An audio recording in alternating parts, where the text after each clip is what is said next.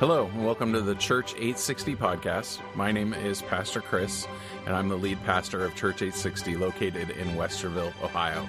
Our podcast will have daily episodes uploaded where we have curated some of the best Bible teaching from across the globe. We hope you enjoy today's episode. I got an email today from some believers out in the area of China that ministers to the Uyghur people, and these are Chinese people that live in the western side of China. They're very much influenced by Islam in that area, but there are plenty that are coming to know the Lord, and plenty of them are coming and born again. And they asked us to pray for them because they're a minority group within China. If you know China, it's a very race-oriented society, meaning that if you are not a certain Chinese ethnic group, then even if you're born in China, doesn't matter, you're not Chinese, even if you're generations of generations in that land. So these are Uyghur. It's a minority group. They are ignored by the government and persecuted many times because they're Muslims. A lot of them are Muslims. And to me, the reality is they need to get saved anyway. So the gospel needs to go to them, despite the fact that they're Muslims. Now, they have some violent crimes that have happened in that area, and the Chinese government has really come down upon the Uyghur people, but we need to pray for them because many of them are coming to the Lord. And the other one is in Vietnam, the Hmong people. And they were telling me about a gentleman who had visited them and ministered to the areas of the Hmong people. These are, I guess, ethnic groups within Vietnam. A lot in Asia is ethnic groups.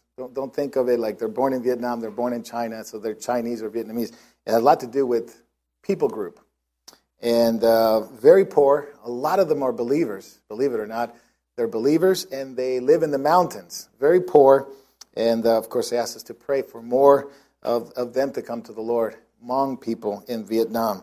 So with that in mind, we have our study today, How to Become a Christian. And I suppose these believers have been persecuted by their own state and their own people. They can tell us a lot about how to become a Christian and how to stay and how to continually walk as a Christian. And we're studying that today. And so reminding myself that there are other believers today that though they don't enjoy the freedom you and I have today of opening the Scriptures and reading it in peace and going to a peaceful place after this, they are persecuted, they're very poor, and the Scripture tells us in Hebrews to remind ourselves of them and those who are in prison. And we posted something about the Nigerian Christians. I believe it was Monday or Tuesday. We posted something on our website or Facebook page to pray for Nigerian believers. Heavy persecution by Islam in those areas. It touched me because the pastors are being jailed or burnt alive. And you could imagine that. That's something you don't want to hear on a Sunday morning, but that's reality. And that's what these Christians are going through. So as Christians who enjoy freedom, we pray for them. And there's even a video, I'll show it to you if you don't believe me, but of this Christian pastor urging Christians in America to pray, to get involved, because I know and our president and vice presidents are really in touch with Christian issues in the world, and they have been involved and the persecution of other believers, especially Vice President Pence. So we need to pray for him as well, that this information gets into his hands and that they'll do something, be able to put enough pressure on the governments to stop. We can appeal to Caesar. We can appeal to Caesar just like Paul did in the book of Acts. He appealed to Caesar as a Roman citizen and was able to, because of his citizenship, he was able to get certain rights across to further the gospel. And we can appeal to our government still to this day. Can you believe that? Might not be after November, but anyway, that's a different story. We still appeal to our government on behalf of Christians around the world and, of course, in our country as well. So let's pray. Father in heaven, we thank you for all your blessings, Lord, all your goodness, Father. Thank you for your kindness and mercy that you've shown through your Son, the Messiah. We pray, Father, that you help us in understanding your word, help us in understanding the Scriptures, help us, Lord, in applying it to our lives. And with that, Lord, we need the power of your Holy Spirit. We need the anointing, the empowerment, Lord, the filling, the strength of your Spirit today, Lord God. Not only to hear it, to teach it, but to apply it in our lives. So, Father, we are committed to you. We are dependent on you today to do the work in us. Help us to have ears to hear, hearts to understand, and, Lord, in a willingness to apply these things to our lives, more than beyond agreement and things on paper and things that we read. Lord, help us to experience in our lives a daily fellowship and relationship with your Holy Spirit. This are so important for us to understand and know. As we ask these things, Lord, we pray in Jesus, your Son's name. Amen. How do I become a Christian? Part 3. We have talked about in the first 2 sessions about the 3 things that everyone in the book of Acts that became a Christian went through. And those were repentance toward God, faith in Jesus, and of course, the one that we talked about last week, water baptism. And these are basic fundamental stuff. And even on basic stuff, Christians still have questions. You could imagine the more complicated things in the scriptures. But even in the basic things, Christians have questions. Even people asked me last week, do you believe water baptism is for salvation? In and of itself, no. It does not save you. You get wet. You get drenched. You get soaked. In and of itself. But because I do believe salvation is a walk, it's an ongoing relationship with God, water baptism plays a role in your walk, in your salvation, in your identification with Jesus. Otherwise, why would they even ask believers to do that? We went through all the scriptures. Acts 2, Acts 8, Acts 10, Acts 19. These are things that they didn't make it an option. All those things that we talked about, those 3 things, are commands in the scripture, meaning that they didn't go to Christians and said, well, this is what you have to do, and this other stuff is sort of optional. Hey, this is the real thing, and this is sort of thing that you may want to do later. They were all command. Repent, a command. Believe, a command. Be baptized in water, a command. And the 4th one that we'll talk about today, receive the Holy Spirit, emphatic command. These are things that all believers ought to have. All believers are to do. Why? Because it's part of our salvation. Not only our identification with Jesus, but also our ongoing relationship with Him. So this is the things we talked about last week. Turn to Acts chapter 20, please. Acts chapter 20. And let's look at verse 21 of that chapter, just to get a flavor of it. In Acts chapter 20, verse 21, if you need a Bible, you can let us know. We can get you one. But every believer ought to read this. Every believer ought to read this. For one, you don't take my word for it. You take God's word for it. You take what it says.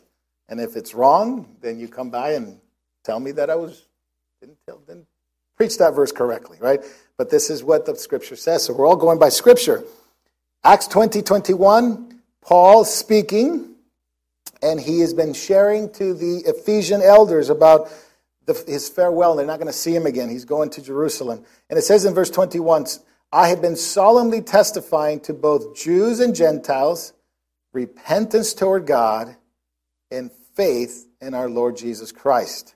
Later on, he will elaborate more on this, where he would talk about in Acts 26 how the Lord sent him to turn people from darkness to light, from the kingdom of darkness to the kingdom of light, to the kingdom of his Son, from the power of darkness and the devil to the power of God. Repentance and faith. Repentance toward God, faith in Jesus. Everybody all right? You demonstrate that, the effectiveness of that, and the reality of that faith on the facts. Remember, the facts that this happened in history. You confirm it, or you establish that reality in a personal experience when you are water baptized. Now it's not just facts and information you accumulated. Now you do something with your faith. You've repented, you believed. Now let's identify ourselves in Christ Jesus, His death, going into the water, His burial, His resurrection unto newness of life. You come out of the water into newness of life. And then God does something amazing. He cuts off the world from you. He cuts off the past from you. You dealt with your past. It's been buried in Christ. It's been hidden in Christ. You are hidden in Christ. And now your sins are passed away. The old stuff, the past sins. Everyone's a new creation in Jesus. right? Repentance, faith is validated by baptism, but now you start a new life, and that's what you need, this, the Holy Spirit. Now, I don't say this as is an it, and this is a big part of what I'll be talking about today. Have you received it? Have you got it? This is how, in some circles, they talk, like if it's an it. It is not a noun, it is a verb. When we talk about receiving or baptism of the Holy Spirit, it is a verb, meaning it is a dynamic relationship with the other person of the Godhead, the Holy Spirit. We talked about repentance toward God. We talked about believing in Jesus, but God is not binitarian. Bi meaning two. God is Trinitarian. Where is the other person of the Godhead? He is involved in the salvation of our souls, the salvation of us, but an ongoing relationship, meaning that it's not just a once and for all thing that you did. Hey, I repented, I believe, 30 years ago. Well, how does it look like it now? Where you are now, it's very, very important. It's as important as how you started. And so this is where the Holy Spirit comes in. He's not an it. He is not something you get. You know, it's not like catching the cold. You know, he's like, did you get it? You get what? The baptism. Well, if you're going to call the Holy Spirit an it, then we're starting off with the wrong thing. We have to go back to the beginning. It's a dynamic relationship with God that is worked out in our lives through the Holy Spirit, only made available because Jesus died and rose from the dead. And we'll talk about that in a moment. So this is what happens in Pentecost. No matter what we deal with, we have to realize that something did happen on that day. In Acts chapter 1 and Acts chapter 2, from creation to the New Jerusalem, that's the big picture. We have to identify something uniquely happened in Pentecost. And that was the outpouring and the giving of the Holy Spirit to, not just to the Jewish people, we'll talk about it in a moment, because this was part of their feast, their gatherings, right? They had feast, and on 3 of those feasts, which they were celebrating the harvest, 3 of them, every male Jew had to attend. Those were the 3. Passover, Shavuot, which we'll call Pentecost, and Sukkoth, we will call Tabernacles. These are the actual names used in the Scripture. We'll translate them. Passover, we know what that is. Shavuot, Feast of Weeks, or Pentecost.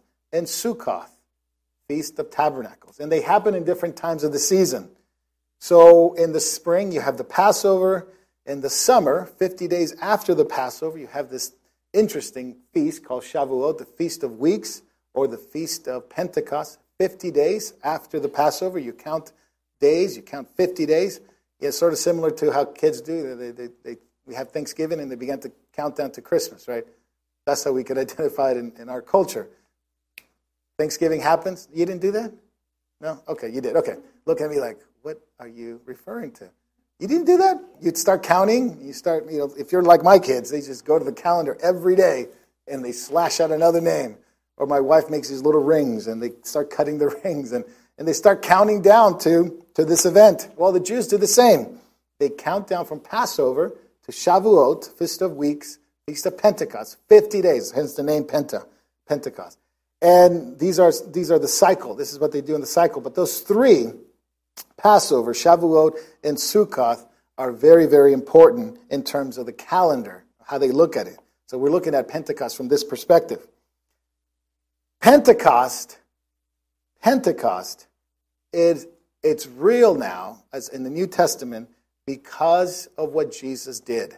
Because of what Jesus did. So this is a very important part of it, is we're not divorcing the event or divorcing the actual the happening of the Holy Spirit and that He's giving from Christ, because this is how He came about. Jesus dies, rises again, and He ascends to heaven, to the right hand of the Father, and then the Spirit is sent because of the promise of God. He is sent based on the death and resurrection of Jesus. So the Son is sent to minister to the world, to die for the sins of the world, to be raised again, and to ascend for the Spirit to come. And that's what Jesus explained to all the disciples from John 13 to 17, that unless he goes, the Spirit cannot come. Unless he goes, the Spirit cannot come. And they're very sorrowful to see Jesus go. I would too. I spent 3.5 years with this man. He means everything to me. That's what the disciples would have thought. He is the Messiah. We believe that he is, and now he's going to give himself away. But he says, don't be sorrowful. I won't leave you as orphans. I will give you one like me. That's the definition of it. One who comes like me. He comes as a comforter, as a representative of Christ to us for our lives. He will be in you, Jesus said. He will teach you all things. He will remind you of everything that I've taught you. And so we have this relationship that the apostles had with Jesus, and it's now transferring, in a sense, to now a relationship with Christ through the Holy Spirit. So that the dynamic becomes a little bit different now. It's Christ, the relationship with him, absolutely, but it's through the Holy Spirit. And this is what Pentecost would have looked like if we're looking at it from the Old Testament. It was given to the Jewish people. This was their feast, no doubt about it. However, because Pentecost reaches everyone in the world, Gentiles throughout the world, we see that it's not just national Israel, but also international. It goes to all who believe.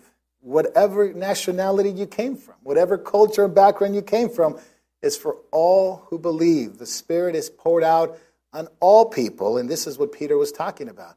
It's to you, to your family, to your children, to those who are far off. To those who are far off, God is reaching us now with the Holy Spirit. Remember, in the Old Testament, it was for the Jewish people and very few Gentiles coming in. You had episodes like Ruth, you had episodes like Jethro, Moses' father-in-law, but for the most part, mostly Jewish people. But now, because of Pentecost, it has gone to the whole world. God has promised that he will reach the ends of the earth with the gospel and with his Spirit, and therefore we all recipients of this promise. God promised something very unique. We'll look at that in a moment. The book of Acts. We see that in the book of Acts, this is over and over again taught, practiced, explained. You're receiving God. You're receiving not just an it or some experience. You're having a relationship with God. And it's now the Holy Spirit who indwells you, but he also wants to do something more than that. He wants to be dynamically involved in your life. In every aspect of your life, he is dynamically empowering us as we are immersed in him. I'm going to use that word immersed because it takes away the idea of baptism, which was what the word means. Remember I told you it's not allowed to be translated into English? Okay, you guys remember? Okay, it's transliterated into English, and it causes a lot of confusion. But it's the word immersed. We are immersed in a person. We don't get something, Did you get it? If you're saying, are you in the Holy Spirit? Yes. If you're saying, he has me, or he indwells me, yes. But am I immersed in him? This is what we're talking about. Immersion in the Holy Spirit. But we have to go back to Abraham a little bit. Why? Because God made incredible promises to Abraham that are beneficial for all believers. We don't think of Abraham connected to the Holy Spirit, but let's show up in a moment. Turn to the book of Galatians. The book of Galatians. It's a very, very interesting part here. Galatians chapter 3. Galatians chapter 3. In that, this Holy Spirit, this idea of the Holy Spirit, who is a person, but they couldn't understand it so well in the Old Testament. They still had limitations to what they could understand. But look at the promise of Abraham. Abraham was a pagan, a Gentile. Don't tell that to my Jewish friends, but he was. And God called them to become a Hebrew. Out of you, I will make a great nation. And he came over the river into this land. He promised them a land. He promised them a nation. He promised them a people. And that's what the word Hebrew means, one who crosses over. He crossed over the river. And he'll give him a land. He'll give him a great nation. He blessed all the nations. Through you, Abraham, and your seed, you will bless all the nations. All the Gentiles will be blessed through you. How is he going to do that? Look at verse 8 of chapter 3. And the scriptures, foreseeing that God will justify who? Gentiles. Insert yourself right there. By faith, preach the gospel to Abraham. Now, it's the same gospel. It hasn't changed. Big confusion in the body of Christ. Is the gospel back then the same as it is today? Yes. Just the fact that they didn't have the full understanding of the gospel that we do now, it doesn't mean God didn't know it. And it doesn't mean the Holy Spirit didn't know what he was talking about. Just Abraham didn't have all the facts. The Jewish people didn't have all the facts. But they knew that God promised to justify people by faith. This is something that goes back even before Moses. Some people believe that, you get saved by the law, that Jews were actually saved by the law in the Old Testament. No. The Jews were saved the same way you and I are saved today, by faith and repentance. If they had real faith that God would cover their sins and they were sorry and they turned away from sin, that their sins were covered. Kapura, Yom Kippur. They were covered until the next year, and they had to do it every year. Remember, even the high priest had to do a sacrifice for himself because he was a sinner. But they had to do it every year, looking forward to the day that this sacrifice will be fulfilled in the person and in the body of Messiah. They were saved in promise. Just read Hebrews 11. They all had faith. By faith Abraham, by faith Joseph. Are you saying that they weren't saved? And people say that. Oh, they were saved by no, they were saved by faith. They're saved by faith because God's always saving people by faith and repentance. Absolutely. But not only that, in the future too. People born into the millennium, people born into after Jesus comes will have to be saved by faith. People that live in the millennium, people that are born in the millennium will have to be saved by faith and repentance in the sacrifice of Christ. There's only one gospel. That's what Paul preached. Galatians next week. Not next week, the week after that, sorry. Galatians next time. There's only one gospel. And when people preach a different gospel, Paul says, it's not that it's a different gospel, but it's a distortion of the true gospel. They distort it. And because people don't understand fully the gospel in many senses, they begin to hear things and they don't understand, well, that doesn't work. You have to be born again to enter the kingdom of God. Are you saying that the Old Testament saints are not born again? So they can't enter? That doesn't make sense, right? They have to be by faith and repentance, have salvation in the Messiah. They look ahead, we look back as a memorial, but we're saved by the same grace, the same faith, the same repentance, the same Messiah who died for our sins. Anyway, I digress. You are made righteous by faith.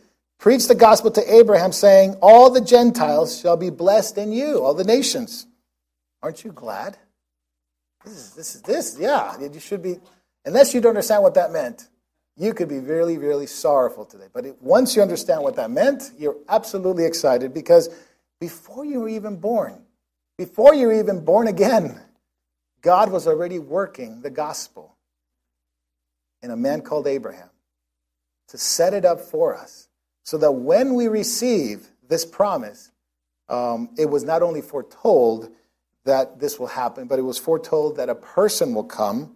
Look what it says in there. So those who are of faith are blessed with Abraham, the believer. Abraham was absolutely a believer.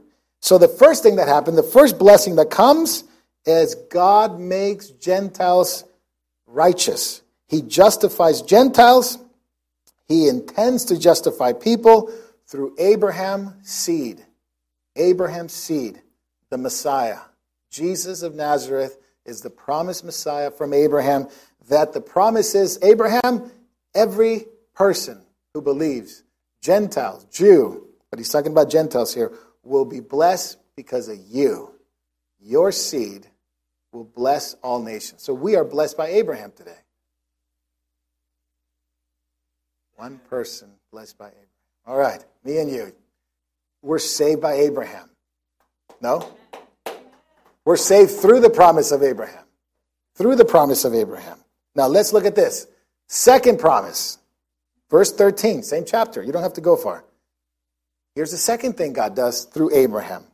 Christ redeemed us from the curse of the law, having become a curse for us, for it is written, cursed is everyone who hangs on a tree. Talking about the cross, talking about an Old Testament passage that dealt with those who are cursed.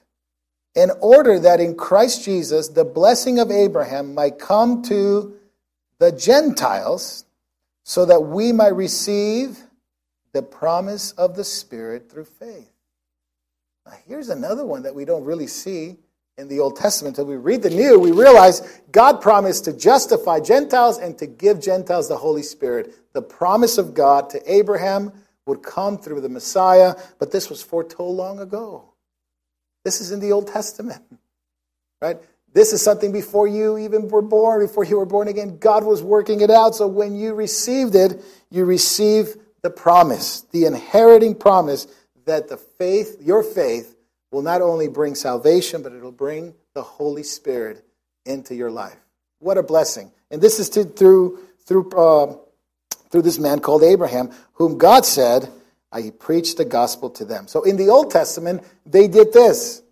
To symbolize the Holy Spirit coming upon people, they anointed people with oil. And so in the Old Testament, this idea of the Spirit becomes liquefied. I mean liquefied. Think of liquids that gave us an idea of what the Holy Spirit would look like, or his work would look like. And one of them was oil. The other was water. We'll talk about that in a moment. And the other one was wine. Anointing, oil. Joy, wine, the joy of the Spirit, and water, symbolizing salvation and symbolizing how you would receive and express the Holy Spirit out. We'll talk about that in a moment. But anointing, just read the Psalms, especially Psalm 133. Aaron is anointed, and they put oil on him, right? And he runs through his beard. It's not just a little sprinkle, it's a drenching of oil. The Holy Spirit comes upon them. So this is how it was. Now, Jesus is our example. Jesus is our example, and we'll talk about that in a moment, because the same thing happened to Jesus. Now, he is the anointed one. He is the Messiah, which means Mashiach, which means anointed one, the Christos, the Christ. That's what he had. He had the Spirit, but he was also empowered by the Spirit. And we'll talk about that in a moment. 1 Corinthians 10, before we get to Jesus. 1 Corinthians 10. Look what happened to the Jewish people in the Old Testament. 1 Corinthians 10.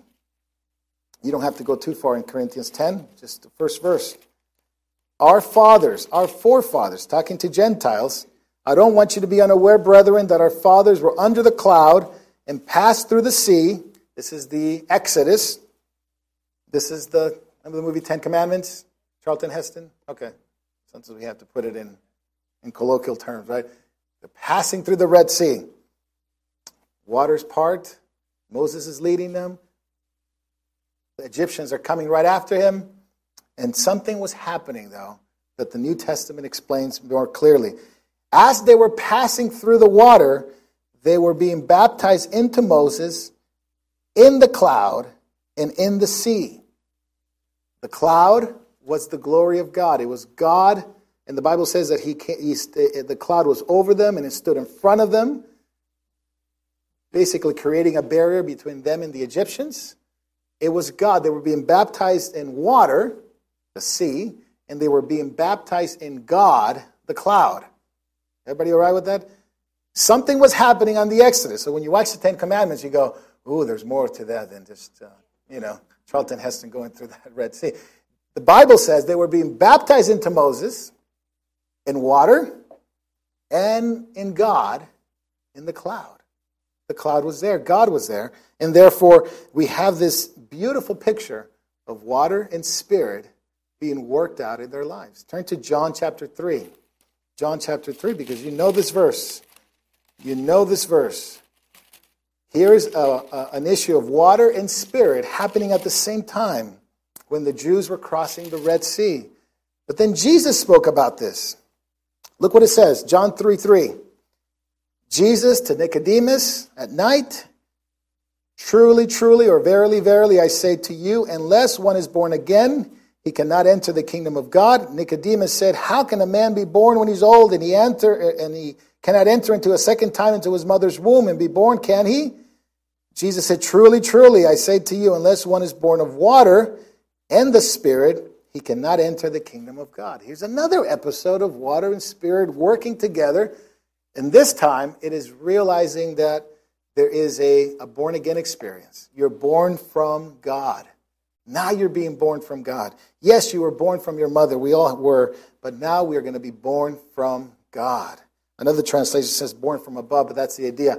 It's born from God. The Jews were being born into the water, but also the cloud was there, right?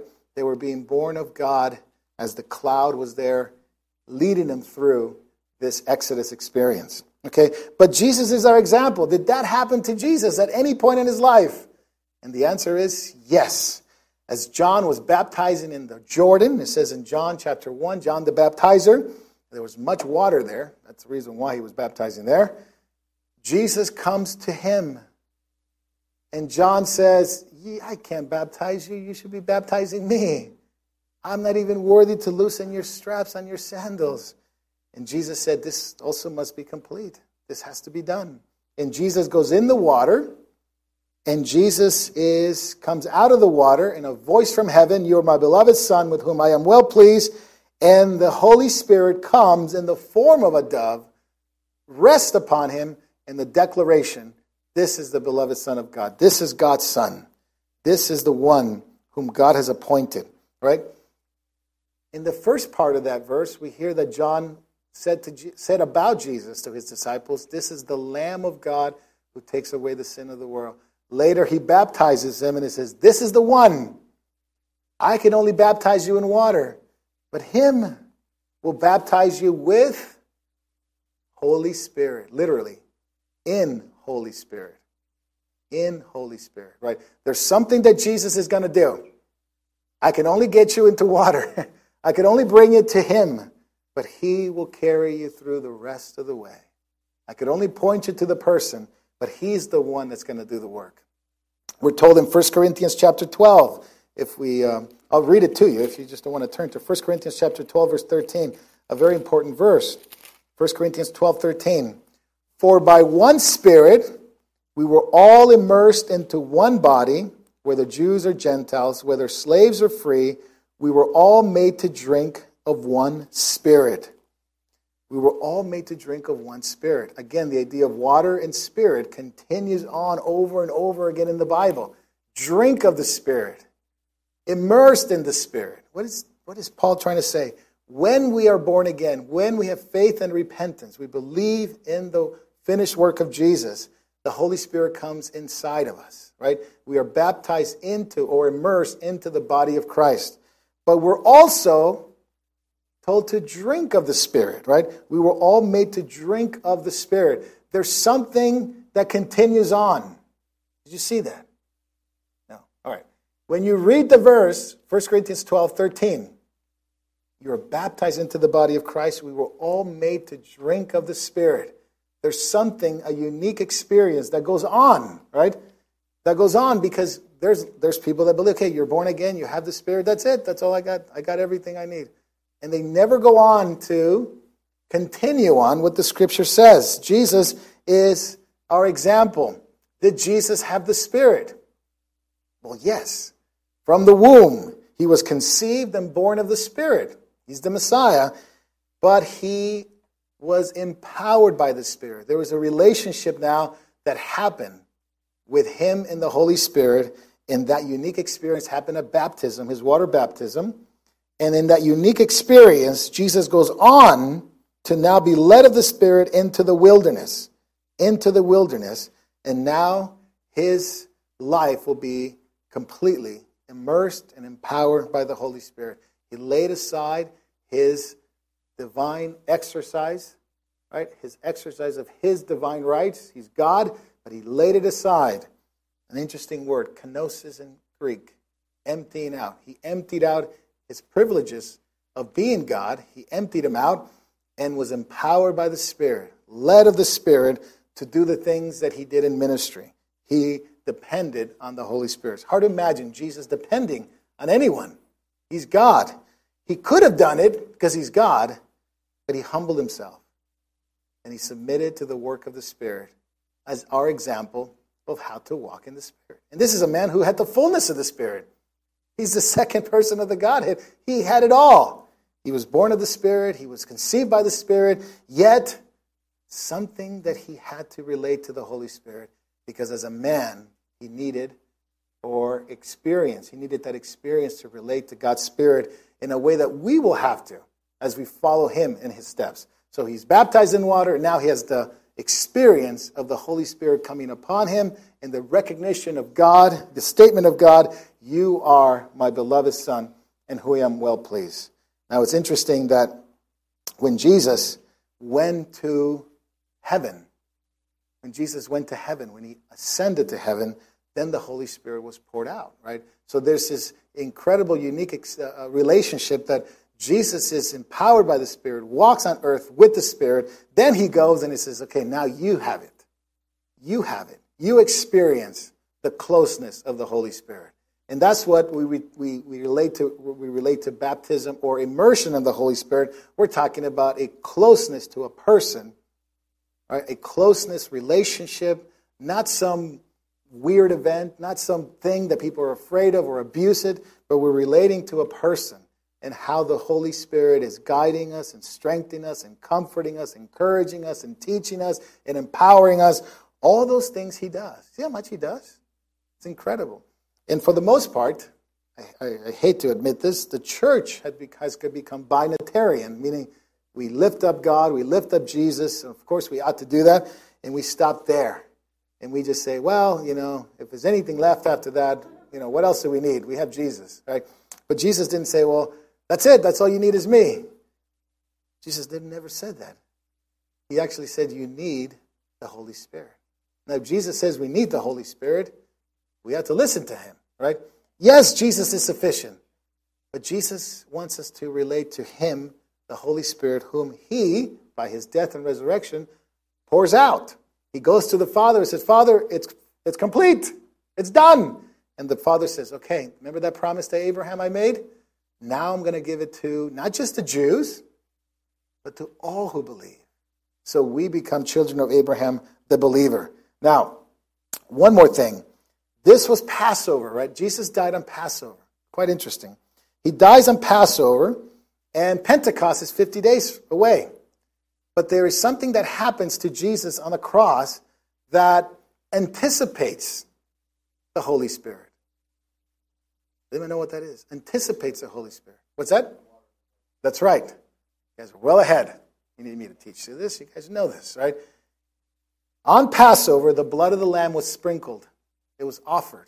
Jesus is our Passover lamb. He offers his body, himself. He offers it not in a temple made with hands. The book of Hebrews makes it clear, in a temple in heaven. He offers it to God himself, the high priest, and he offers the sin offering himself, his body, his blood on the altar in heaven for our salvation. Right? God justifies the sinner. Doesn't justify the sin, but the sinner.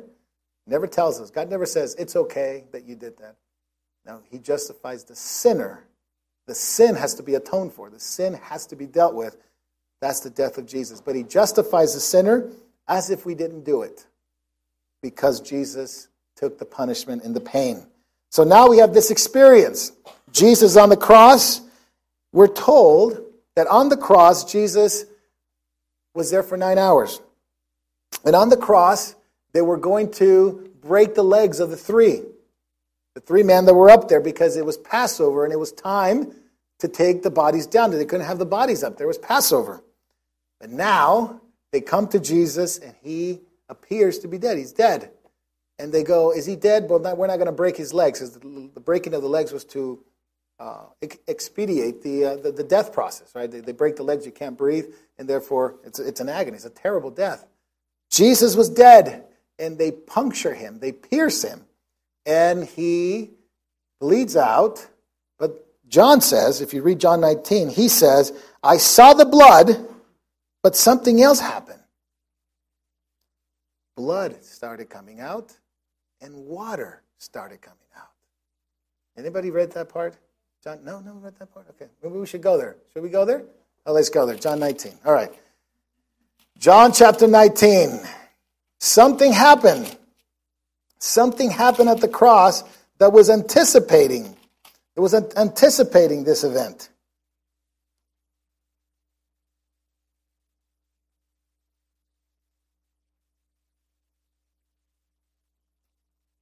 John 19, verse 34, but one of the soldiers pierced his side with a spear, and immediately there came out blood and water. Now, every time something really unique happens or important, John, by the Holy Spirit, gives his little comment. You read that in verse 34? He sees the blood and the water. Look at verse 35. And he who has seen and bore witness, and his witness is true. This is John. He was there. Right? He was there because Jesus just told him earlier that he was going to take care of his mother. Right? You take care of my mom. And his witness is true, and he knows that he's telling the truth, so that you also may believe. For these things came to pass, that the scripture might be fulfilled, none of his bones shall be broken. That's a scripture in the Old Testament. They didn't break Jesus' leg. The Passover lamb could not have, basically the offering had to be right, had to be perfect. Couldn't have any broken bones. But water and water and blood come out, and he sees it, and he tells us, this is true, this is a witness, I was there. You ever had somebody tell you that? Like, man, you have to believe me, I was there. This is John pleading with us, that you may believe. This is so important. Why? The blood of Jesus cleanses us from all sin. His blood justifies us before a holy God, right? He forgives our sin through his blood, absolutely clear. But then there's water. Then there's water. Turn to John chapter 7. John chapter 7. On this day, John chapter 7 tells us that there was a feast. John chapter 7 verse 2, the feast of the Jews, the feast of Booth. Transliterated, I should say, Sukkoth, Booth, Tabernacles. It's going to happen, I think, in a couple of weeks. Rosh Hashanah is coming up, so Feast of Booth will be coming up later. Later in the month, the Feast of Tabernacles. The Feast of Tabernacles. And this is something that is happening at the time of Jesus. He goes to the feast. And on this feast, it's quite unique. It's unique because there's something that the Jews do. They don't do it today because they don't have the temple. But when they had the temple, they go down to the pool of Siloam, and the priests carry a pitcher of water. And they carry it from the pool of Siloam, and they bring it all the way up to the Temple Mount. And when they bring it up to the Temple Mount, they pour it out. They pour out the water on the Temple Mount. Why do they do that? Well, when they pour it out, they pray. Well, I have to go back to this. Yeah, there we go. Why? Because it's been a long, hot summer, and there's been no rain in Israel. This is a cyclical thing. It does not rain. It's like Southern California. It doesn't rain. We're talking to Louis about the 11 inches in Pennsylvania. I go, wow, I wouldn't even know what that looks like. I wouldn't know what to do. No wonder we have car accidents everywhere when it rains. People are mesmerized by the rain. But in Israel, it's the same. It doesn't rain for the whole summer. And they pour out the water and they pray. They pray that God will be faithful to bring the rain, the latter rain of the year in the autumn, so they can have a harvest. But they also pray Isaiah 43. They pray Isaiah 43 that out of the ground will bring forth fruit because the word of God, the rain will come down and it'll bring forth fruit on the ground. The rain, a picture, a liquid, the Holy Spirit will come down like the word and will accomplish something on the ground and it'll bring forth fruit. And they pray that God will bring rain, the Holy Spirit, because it's been dry for 400 years, right? Between the old covenant and the new covenant, there had no prophetic word except for John the Baptist, and they would pray that God would speak to them again. God will speak to them again. And so in John chapter 7, Jesus goes to this feast. Jesus goes to this feast, and look at verse 37. On the last day of the great feast, because it lasts for 7 days, the Jews move into a camp. They do camping. You like camping? You guys like camping? No? Dana doesn't like camping at all? Okay. My daughter does not like camping at all. A lot of girls don't like camping at all. I don't know why. Okay. Hotels, probably. But camping, maybe not. But this is a good thing to get used to. And the Jews will celebrate this because in the wilderness, they left Egypt and they lived in the wilderness. They lived in the desert. And guess what they had to live in? They had to live in tents.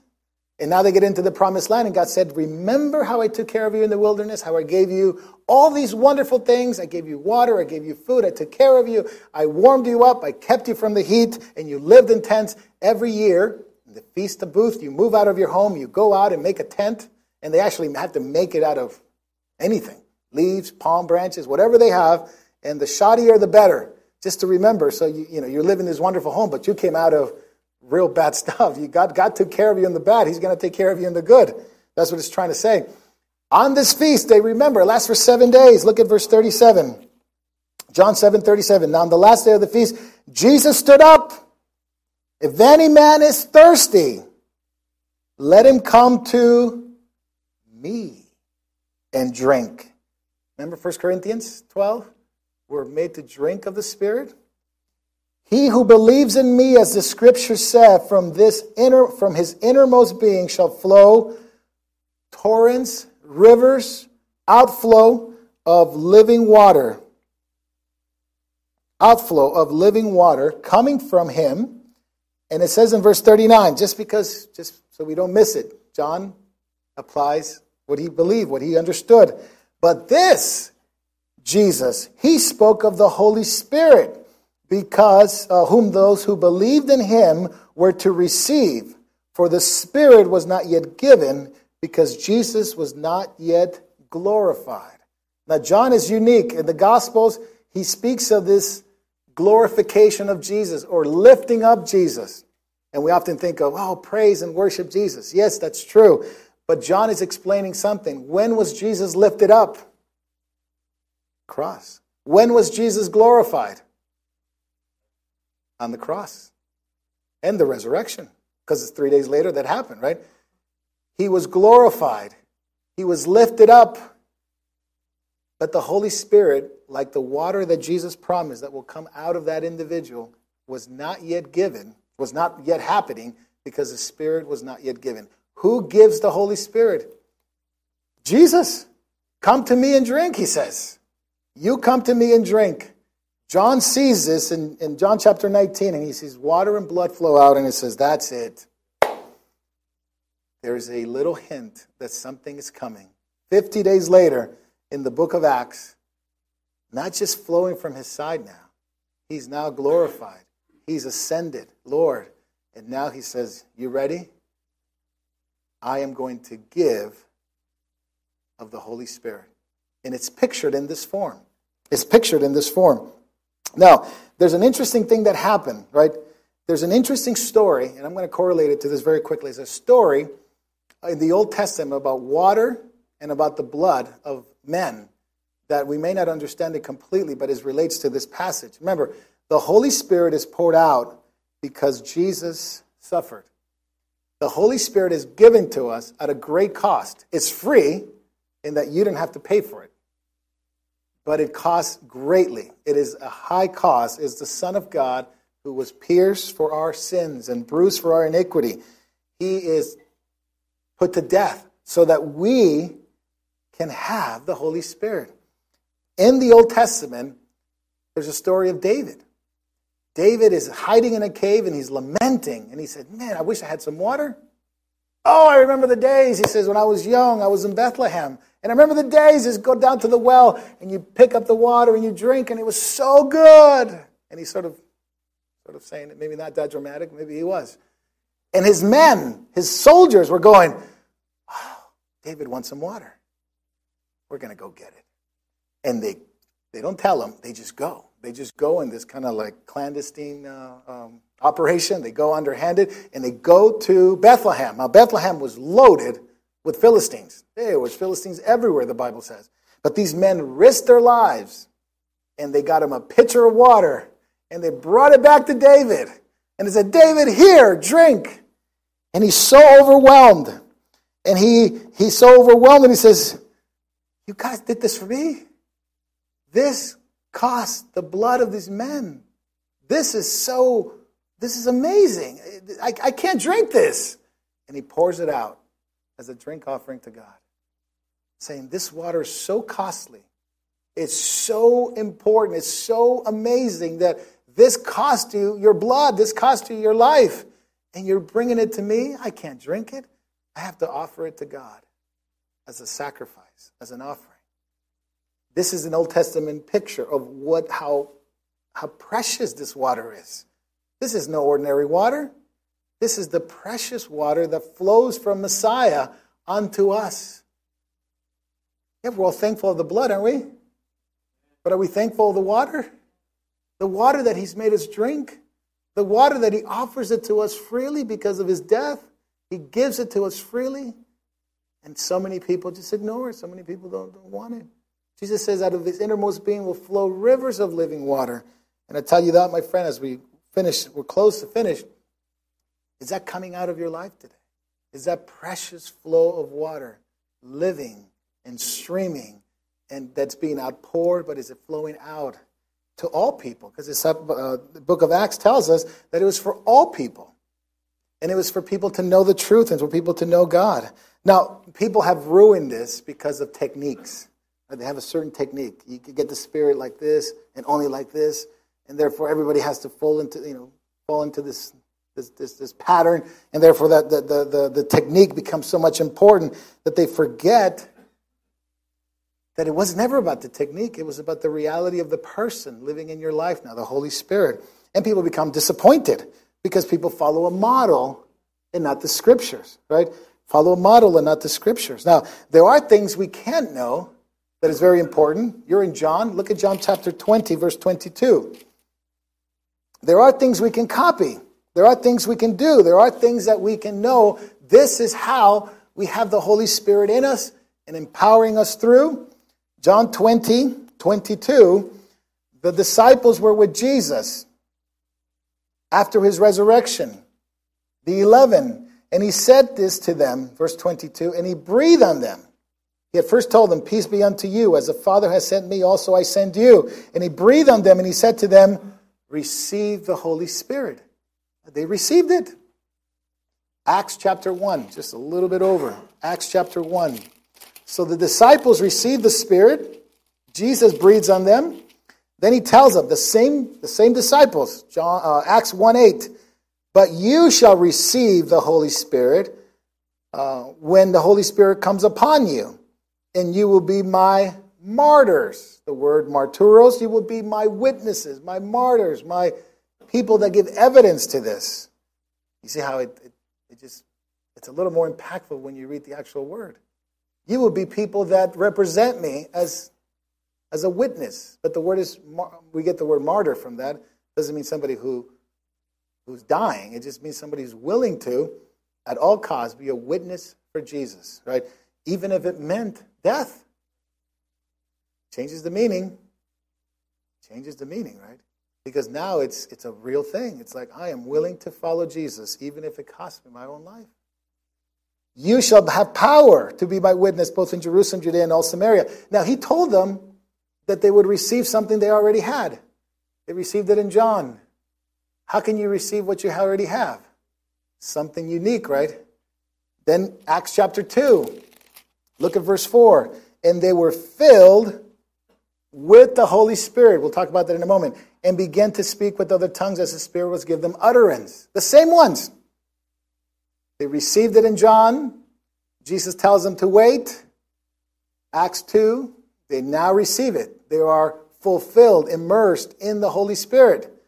I said, see, I told you. That's it. That's all you need to do. You have it already. Turn to Acts 4. Because this is where I'm going to finish off with and letting you understand that they had it. They had to wait for it. It came upon them. But then it happens again. They were all praying in the place where they had gathered. Verse 31. And they were praying because they were persecuted. They were threatened not to speak in the name of Jesus anymore.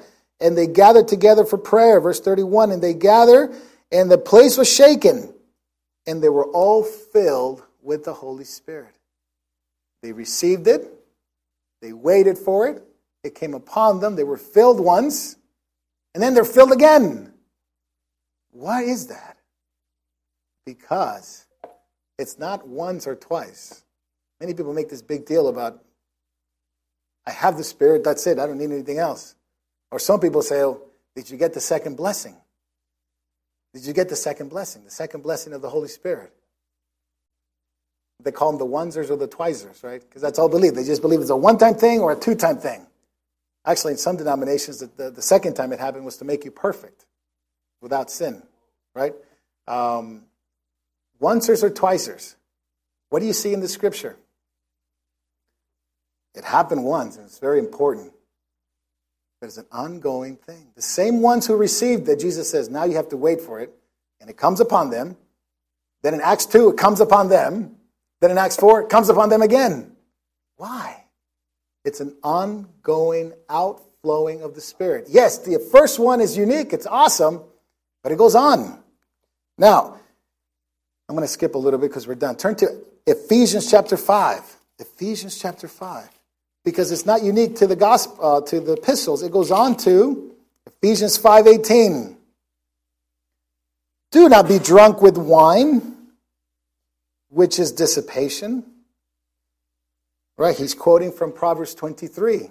The idea of Proverbs 23 was the fact that these, the warning of drunkenness and intoxication in wine.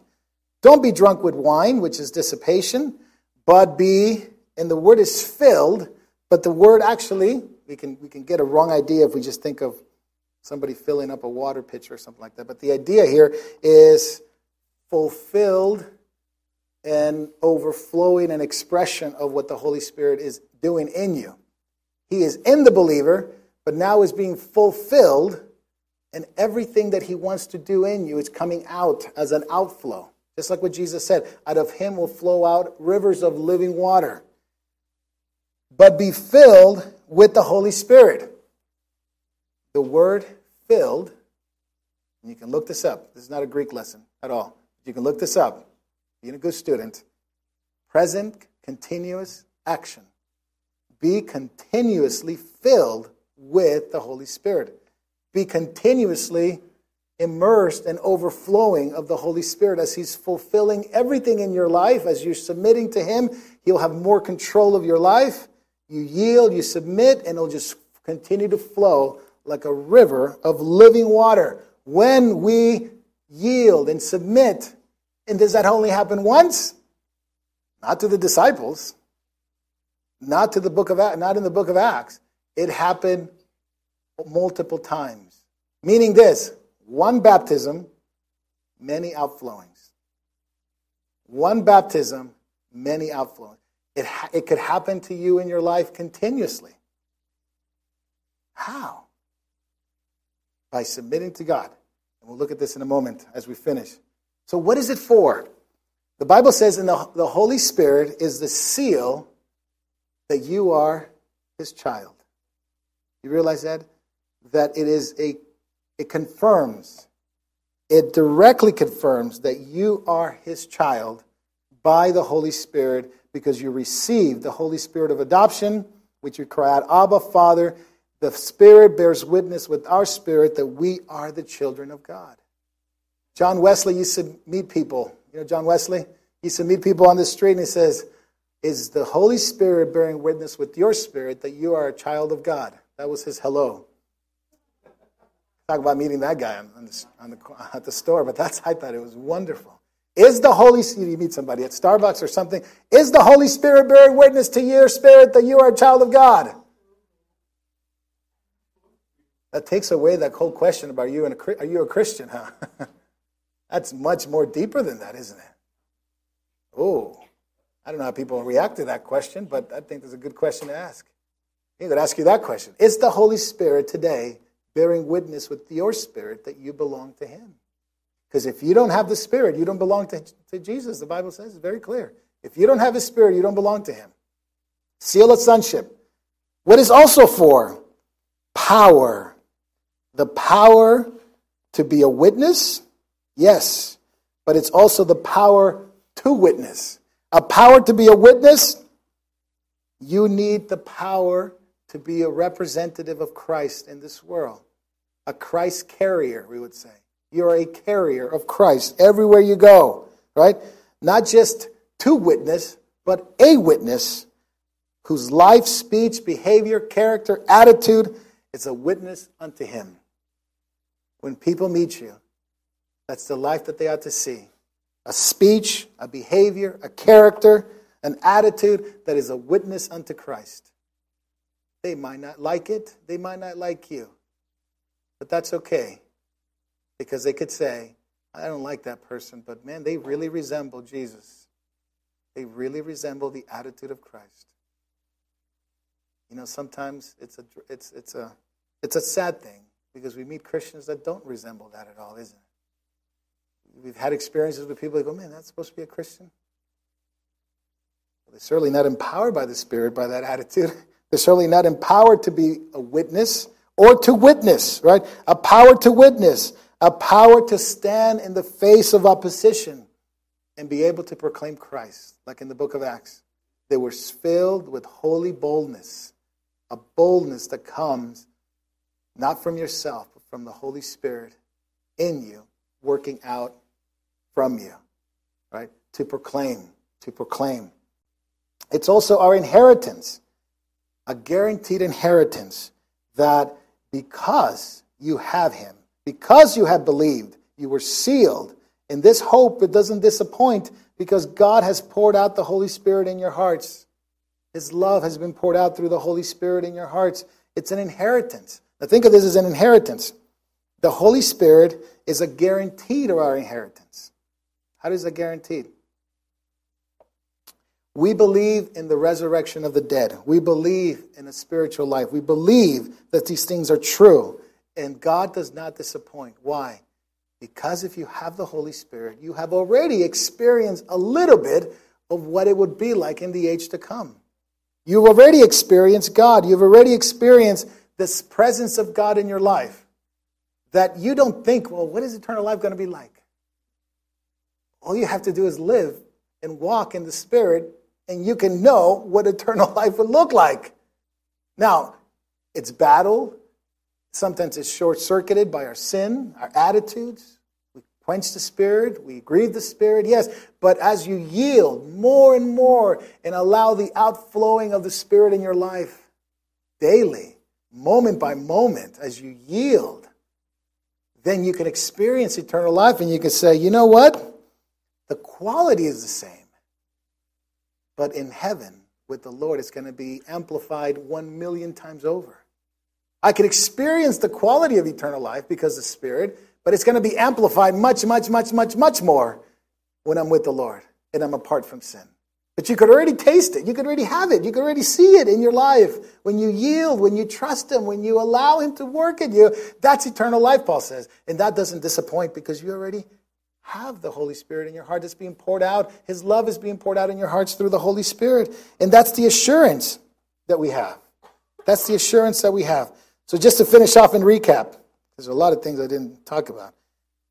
One baptism, many empowerments.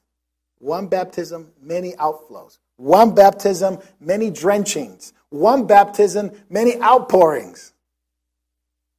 Those are all descriptions in the Bible. All right? Now, if we lived 100 years ago, this would be very, very basic for every Christian. But 100 years later, as Christians, we have to learn some basic things, isn't it? Because it's been corrupted, it's been maligned, it's been pushed aside, it's not taught in discipleship courses, it's not even addressed in anything. People become weird about it. They abuse it or don't talk about it at all. And so Christians are in this like, well, what do we really believe? Right? It's like a marriage. You go on your honeymoon. Right? You guys were on your honeymoon. Again, I'll use them again. Experience the love. They said they love each other. On the altar I was there. They kept themselves pure for this moment. Now they gave themselves to each other. Now they experienced the love. And then you have children. And now you have an expression of your love, right? From running around. I don't know if you call them the expression of your love anymore, but they are the expression of your love that you have for your spouse, right? And but is it just, okay, we went on a honeymoon. Have a good night, sweetie. Have a good day. I'll live somewhere else and we'll never talk to... Or does it continue to happen? And it goes on, right? The love, and it should get better and better and better as you know the person more, right? And you experience not just the love, but you experience now the relationship with the person that goes beyond the first moment that you met them or the first moment that you came together. It goes on. Now, I also like to explain it like this. You've seen those Russian dolls? I don't know what they're called, but they're Russian dolls. What is it? Babushkas. All right, very good. Thank you. The babushka dolls, that's right. Now, does anyone own one? Okay, good. A few of you. Wow. I thought I was going to have no show of hands and have to explain it. Okay, good. Mark has a collection. No. When you get one, you know what they are? They have little dolls inside of them. When you get one, now this is an analogy that breaks down after a while, so it's not the perfect analogy, but hopefully it works. When you get one, do you have all of them? Yes, they're there. You get it, you have it. Oh, what a nice gift. And then you take it home, and then somebody says, did you know that inside that little doll, there's another little doll? And you go, really? And you twist it, and lo and behold, another doll is in there. Wow. And then somebody says, if you keep going, there's more. And you keep going and going and going. And all of this, this is why it breaks down after a while, because they get smaller and smaller and smaller. Actually, when you receive Christ and when you receive the Holy Spirit, when you're born again, when you repent and believe, you get the Holy Spirit. You get all of who He is. But is that all that God wants for us? No. Did you know that if you pray and seek the Lord, if you do this, you ask the Father, He will give you a good gift? That's what Jesus said. God is so good that if you ask Him, He will give you something good. How much more, if your earthly fathers give you something good, how much more God will give you, who? The Holy Spirit to those who ask Him. He will give you an immersion, a drenching in Him. You are in Him. It's like think of it as an atmosphere. You come into the Holy Spirit. You are in Him. And you live in this atmosphere of the Holy Spirit. You are walking in the Holy Spirit. You are living in the Holy Spirit and His atmosphere and His control and His peace and His grace and His mercy. You're walking in Him, right? I also picture it, I didn't have a picture of this, like a father walking with his son. Dads, you walk with your son or with your daughter and you love them and you know you love them, but then there's that one time where you're just like, I'm going to pick him up and put him on my shoulders. And you walk for a while with him on your shoulder. And you hug him and you say, I love you, son, and you are my son, and I'll do anything for you. Then you put him down again because he gets heavy. And you walk down with him again, right? You have these experiences. Now, we can't live on experience, right? We cannot live on experience. People seek after this, and they just say, if it doesn't happen, it means I'm not saved. If this outpouring of the Spirit's not happening, that means something's wrong with me. The outpourings and the flowing are really the sovereignty of God. I can't make it happen. I cannot make it happen. I cannot command God and say, God, baptize me now. I could ask, I could believe, and I could receive. But the sovereignty of God is when He wants to pick me up and express this through me.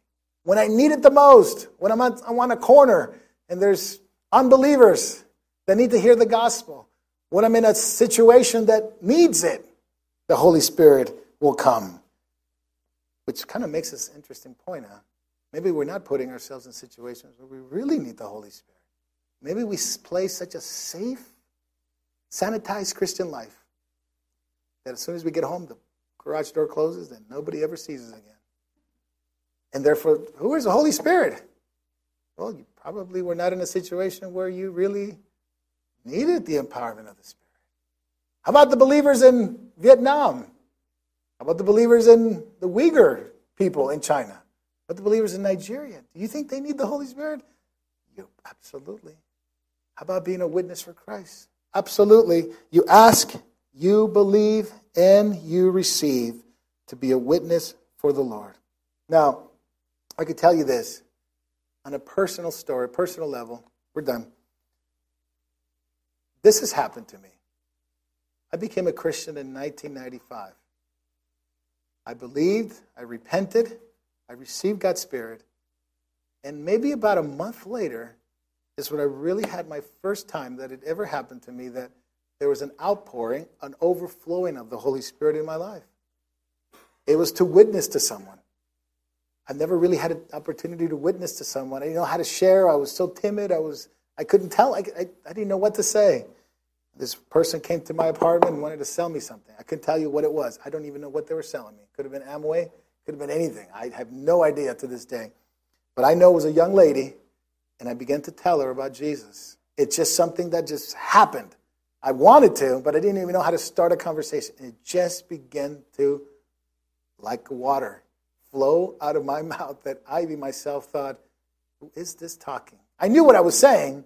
It's not like I don't even know what I'm saying. But it was a outflowing of what I really wanted to do. I really wanted to tell her about Jesus. I really wanted her to be saved. And it happened. But it didn't happen the next day or the next week. It happened sometime later. As I asked the Lord, I believed. It happened in my home one time. That the pouring out of God's Spirit came upon me, and I began to speak in tongues. Now, it doesn't happen to me all the time. It didn't happen to me the first time. It happened to me the second time. Then it happened in Thailand, when I was in Thailand, when I was ready to preach. The Holy Spirit came upon me again, and I was able to stand up and preach to an amount of people that were there. Now, I know when it happens, because it's that it's not you. It's just, that's the empowerment. It happens. But we can live on experience, because most of my life, I've still had to live by faith in what the Word of God says and to obey it. Be filled with the Spirit. But you know what goes on after that in Ephesians? It says to make joy and melody in your heart, to be in gratitude and thanksgiving. And it follows the marriage passage and the work passage, meaning that this is what you have to do as a worker, it has to do as a husband or a wife.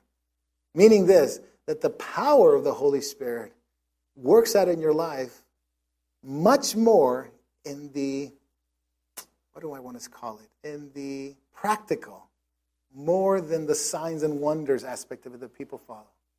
Just read Ephesians 5. Make melody to others in your heart, to the Lord in your heart. Sing to one another in hymns, psalms, and spiritual songs, right? That's the work of the Holy Spirit. Then it says, be thankful. And then he talks about yielding and submitting to one another. It goes on into marriage and it goes on into work. That's the power of the Holy Spirit. People just like the signs and wonder stuff and the speaking in tongues stuff. And that's wonderful if it happens. God is sovereign. He gives gifts according to his will. But you know when it happens the most, that we sort of downplay it the most? In our love for one another. In our submission in marriage and loving in marriage. I know everybody wants to speak in tongues. Nobody wants to submit. Everybody wants to have the signs and wonders. Nobody wants to love their wives. But that's where it happens. And then at work, talk about taking the Holy Spirit to work. Being a good employee, being a good employer. That is the power in the baptism and the outflowing of the Holy Spirit. People seek the big one. And they'll happen. As you ask, receive, believe, it will happen. Trust him in it. Put yourself in a situation where you do need him to witness, to be a witness. But more than anything, walk with Jesus. He's the one that gives the Spirit. You draw close to him.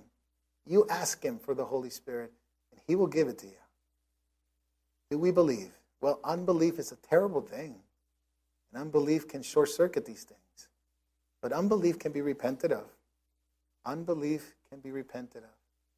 And we can turn to God, and we can say, Lord, forgive me.